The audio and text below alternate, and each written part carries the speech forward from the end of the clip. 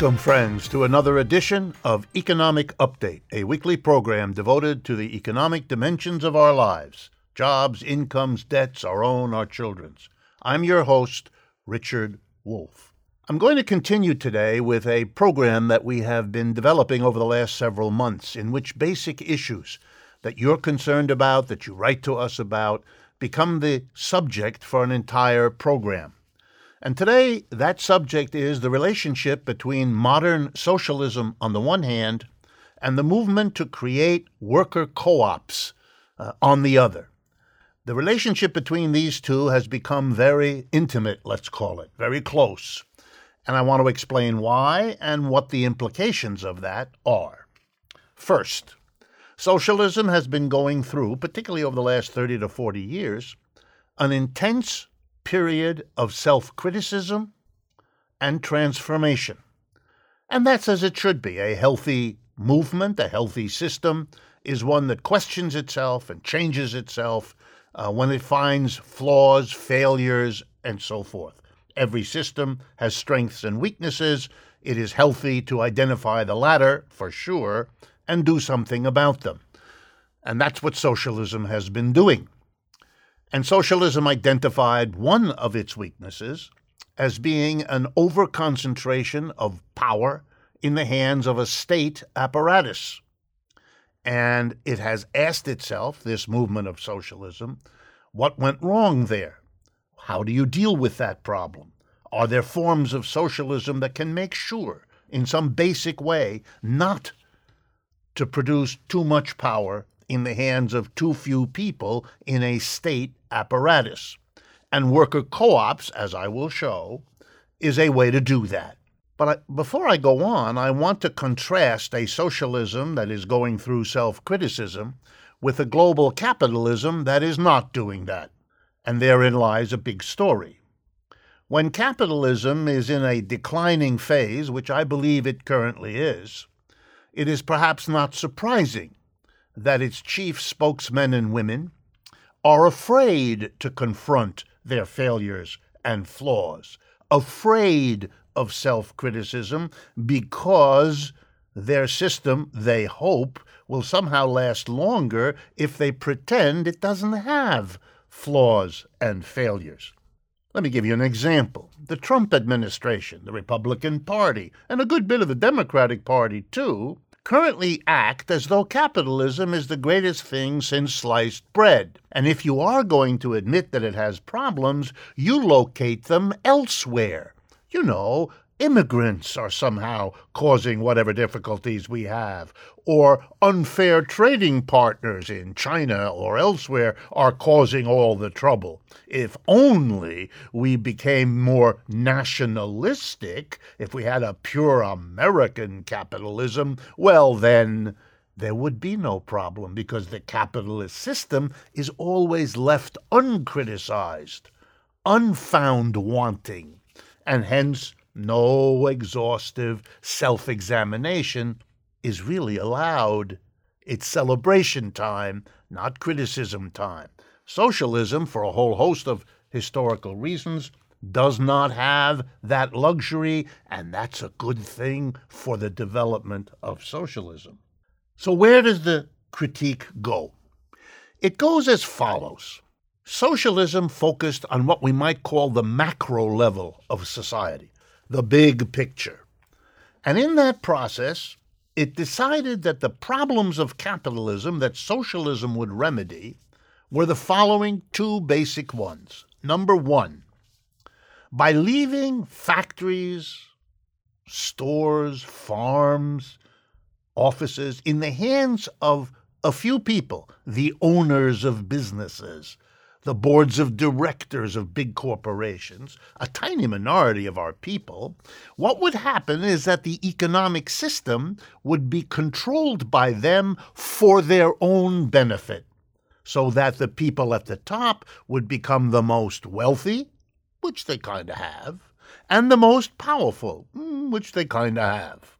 And so the socialists reasoned that the way to deal with this problem was to take the property in means of production, factories, offices, and all of that, and transfer it from private individuals enriching themselves because of their positions, and give it instead to the state to manage these properties, these productive properties, in the interest of the whole society, hence the very name, socialism. And the second thing socialism would do would stop using markets as the way to distribute things. And the reasoning of socialists there was always very simple. Markets allocate things that are produced or resources to the people with the most money. And for socialists, this made no sense at all, since the rich at the top, who own everything, are the ones with the most money. So once again, the system benefits them because they're in a position in markets to dominate, just like they're in a position everywhere else because they own the means of production, once again, to dominate. So the socialists said, let's not have markets, let's have the government distribute goods and services and resources in a democratic way rather than using the market, which favors the rich. And socialists therefore focused this way. We're going to take the property and means of production from the private owners and make them state property, and we're going to stop markets from distributing things and have government planning do it. That was their idea. The problem turned out to be not that this didn't help economic development. As I like to remind viewers and readers, the economic development of the two societies that went the furthest in this way, the Soviet Union in the 20th century and the People's Republic of China in the 21st century, were able to achieve rates of economic growth far faster than societies who did not do this, including the United States, Western Europe, and so on.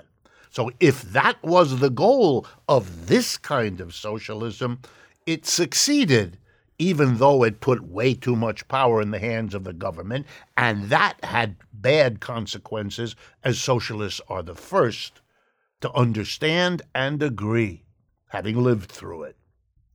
So what happened in the self-criticism of socialism was to ask the question, was there something missing? Was there something wrong in how that kind of socialism, which was successful in economic development, but was unsuccessful in the larger social questions of civil liberties, civil rights, cultural freedom, and so on?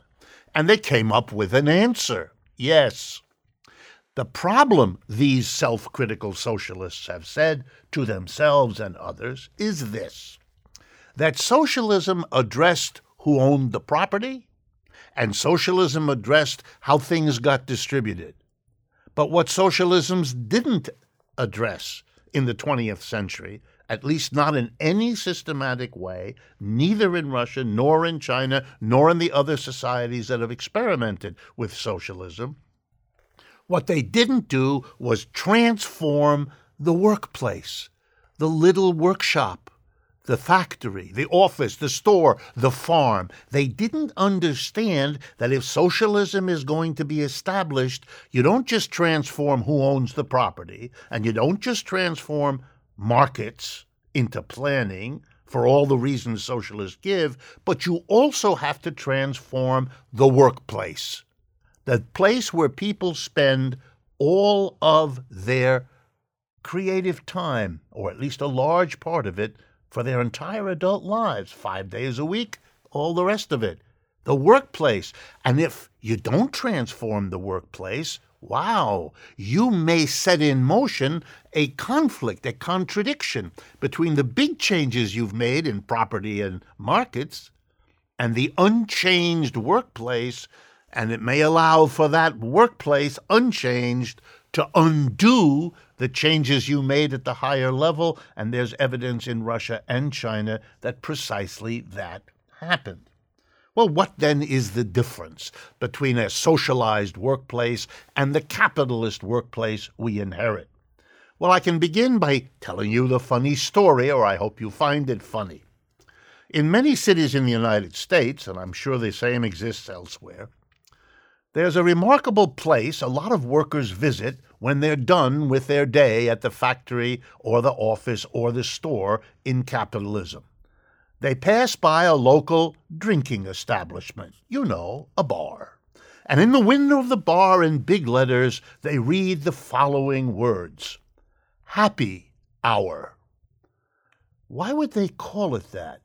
Well, my guess is it has a lot to do with underscoring that what you just finished, your work time, were unhappy hours, and here's a chance, with a little alcohol, to offset the unhappiness with some happiness. People in capitalism feel oppressed, exhausted, abused, misunderstood, mistreated, exploited. The language we have for that experience is immense because the experience is virtually universal. The whole idea of worker co-op is to change that, to make the workplace democratic. That's right, to install democracy in the workplace where it has been excluded for the entire history of capitalism. It's as if the idea that being in a place where the decisions that impact you are decisions you have the right to participate in, and that's what democracy means, it is as if that right, that commitment, which applies to where we live, somehow shouldn't apply to where we work. And the whole notion of worker co-ops runs against that. Yes, it should apply. In fact, if you don't have democracy at the workplace, you don't have it where most adults spend most of their lives, and therefore you are not a democratic society unless and until you include the workplace in where democracy ought to be installed. And indeed, it's an old dream of working people, the majority, to have democracy in the workplace. That's why slogans like freedom and democracy and liberty got going, because people wanted something not just outside of the workplace. They wanted liberty and freedom and democracy in it because they spend so much time there. That's partly why they are unhappy and need a happy hour after work. And people have been organizing worker co-ops for centuries. It's all over history if you know to look for it. Today, let me give you an example that many of you have heard of. The Mondragon Corporation in Spain started out over 50 years ago as a little worker co-op of 6 workers put together by a Roman Catholic priest, Father Arizmendi, in the north of Spain. Fast forward to now, Mondragon is a family of about 250 worker co-ops, all run democratically within each co-op. It's the 7th largest corporation in all of Spain. It is a democracy of working people, and it's not the only one, but it's the biggest and most successful that has grown real well over the last 50 years. So modern socialism, the one that emerges from the self-criticism of the 20th century, is a 21st century socialism that puts first and foremost the transformation of the workplace finally to bring democracy to that central part of our modern life. We've come to the end of the first half of today's program. We will continue, but before that I'd like to remind you, please, subscribe to our YouTube channel. YouTube is a very important support for us.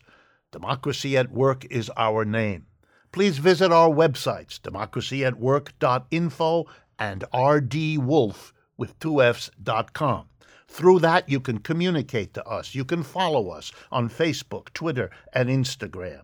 And you can see the realm of work that we put up on our websites on a continuing basis. And finally, as always, our thanks and special appreciation to the Patreon community that is such an important source of support and encouragement. We will be right back.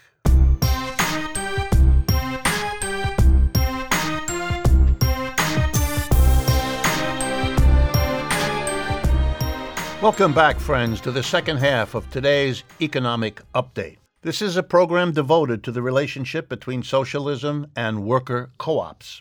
In the first half, we talked briefly about the worker co-ops as the democratization of the workplace.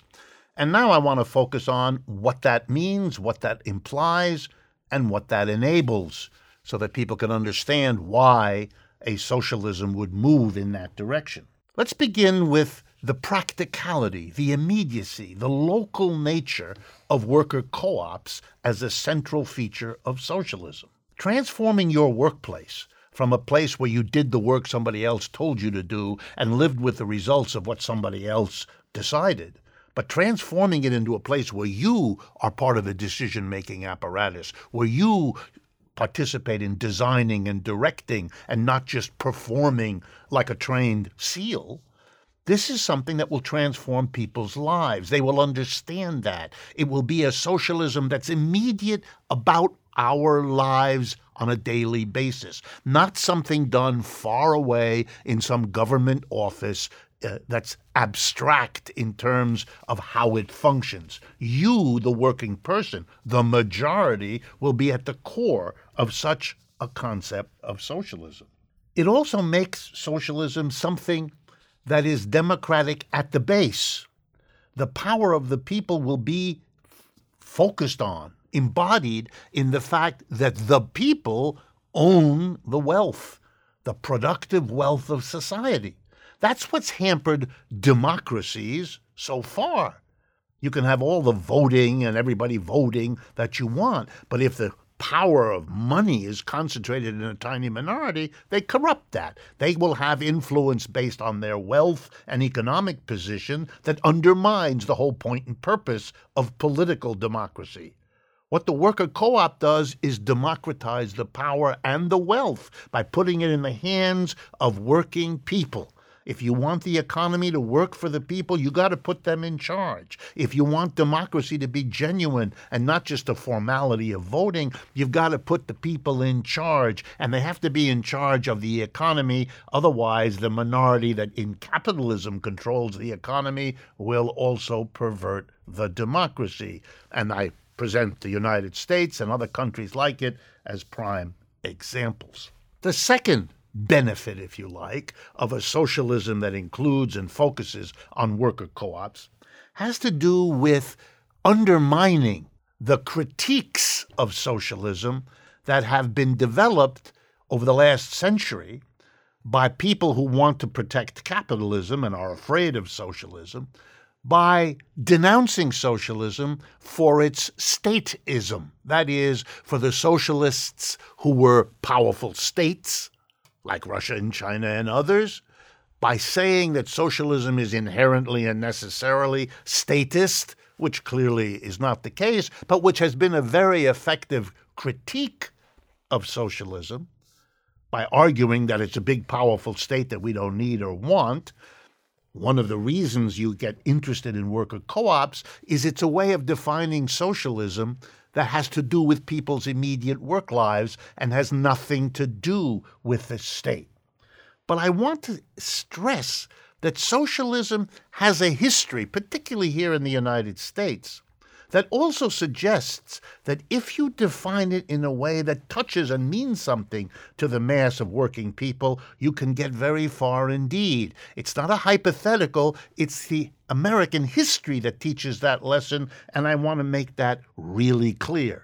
To do that, I'm going to go back 100 years ago, to the beginning of the 20th century, when there were 3 successive efforts by socialists to run for president of the United States. Bernie is not the first one. And I want you to follow me in looking at how they did to learn a basic lesson. The first time the socialists ran a candidate, a man named Alan Benson, was in 1916.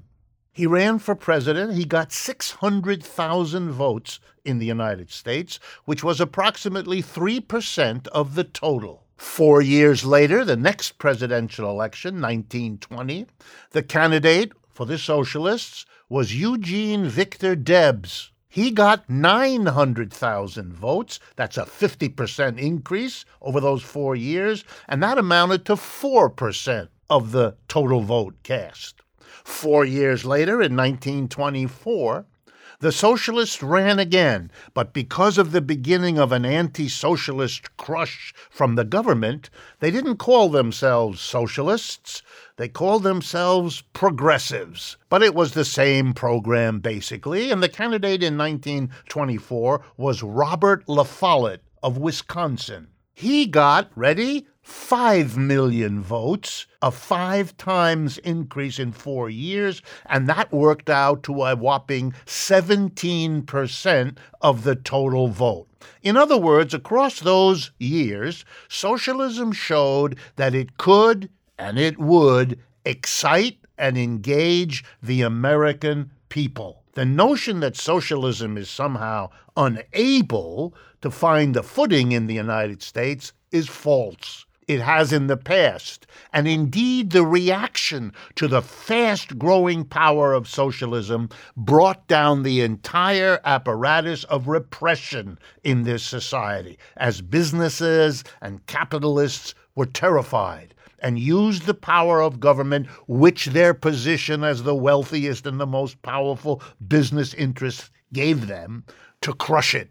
Indeed, the last century has been an unremitting attack on everything having to do with socialism, because if you hadn't done that, what those elections at the beginning of the 20th century showed is that socialism finds indeed a fertile soil in the United States. And a new self-critical socialism, allied with the movement for worker co-ops, for the democratization of the workplace, is in a position to repeat that history this time around, and perhaps with less vulnerability to what is now a tired old repression focused on the state, the power of the state, which is associated with socialism, but will have a much harder time associating with a socialism that's focused on worker co-ops that have nothing to do with the state. By the way, associating socialism with a big state is a conceptual mistake as well. One of the most famous arguments in favor of a diminution of the role of the state, of getting rid of the state, was made, it might surprise you, by Vladimir Lenin, the original leader of the Soviet Union, who coined the phrase, the withering away of the state, which he advocated. Had he been leader longer, he had a brain aneurysm 4 or 5 years into the revolution and died, leaving the economy to others and the society to others who didn't have that attitude.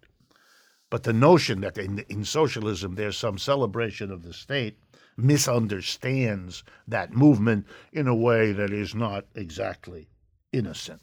The next implication of worker co-ops and socialism that I want to stress for you is that to explain to you how they could be a very powerful, mutually reinforcing alliance. Imagine a political party, a socialist party in the United States, that advocated a transition from capitalist enterprises to worker co-ops.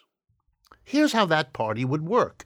It would be the contradiction of, the difference from, the opposition to Republicans and Democrats alike, because those are parties that depend on capitalists for their donations, by and large, do what capitalists want, support the capitalist system. I know that because they both say so over and over again.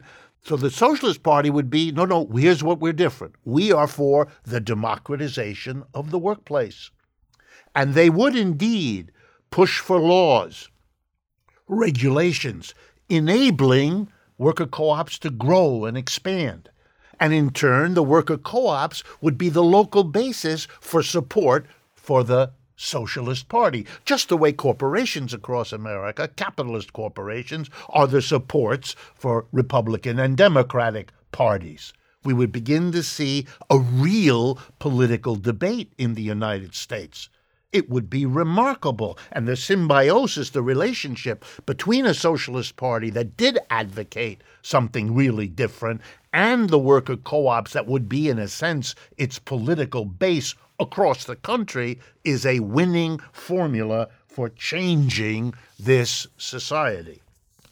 In office, Here's some of the things a Socialist Party could do, and indeed the way is being shown by the Labour Party in England. One of the first things the Labour Party is committed to do, and a Socialist Party in America would do the same, is to make a law called the right of first refusal.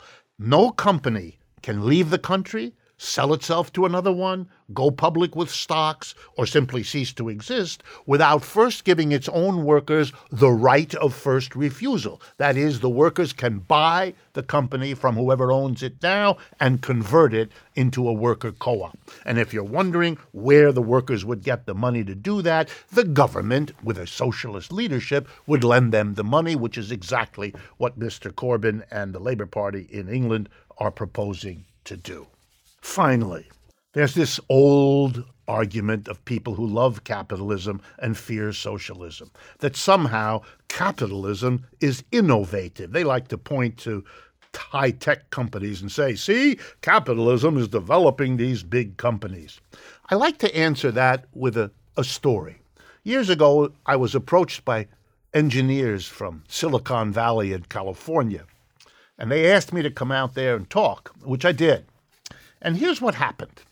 I had meetings and I learned the following, that some of the most important breakthroughs in modern high-tech technology, telecommunications, computers, hardware, software, and so on, were not made in big capitalist corporations. On the contrary, it turns out that every year in Silicon Valley, high-paid engineers working in big companies, Cisco and Apple and IBM and all of them, quit. They can't stand it anymore. That's what they say. They don't want to come to work in a tie and a jacket. They don't want to come to work to be told by some salesperson what they should be studying or not on their software platforms and so forth and so on. They want to be creative. That's their word. They want to be innovative. That's their word. And they can't be in a capitalist corporation. So here's what they do. They take their laptops and they leave, often leaving $200,000, $300,000 a year jobs. And they get together in a group of 20 and 25 in somebody's garage. And they have a little rule. Here we come to work in Bermuda shorts and a Hawaiian shirt. Here we come to work feeling good about ourselves. No bosses. Everybody's an equal here. We all make our decisions together. Monday through Thursday, we work on our software programs and we work on our computers. And Friday, we sit around making the decisions of what to produce, how to produce, where to produce, and what to do with the revenue our creative efforts realize. It's a democratic workplace. Wow. That's where the creativity blossoms. That's where many of the great breakthroughs were achieved. Even some of those companies went back into being capitalist companies. That can happen. But my point is, the innovation credited to capitalism is misunderstood. It often comes precisely from people who have walked away from capitalism to create a worker co-op, even if they don't know the phrase worker co-op to describe what they have done. A new socialism connected to and embracing worker co-ops as the transition from capitalism to a better system is a socialism that you're going to be hearing more and more about in the months and years to come. I hope you have found this conversation of interest. The movement in the direction of socialism is underway in the United States in a way it hasn't been for a century, and this time it is going to do better. I look forward to speaking with you again next week.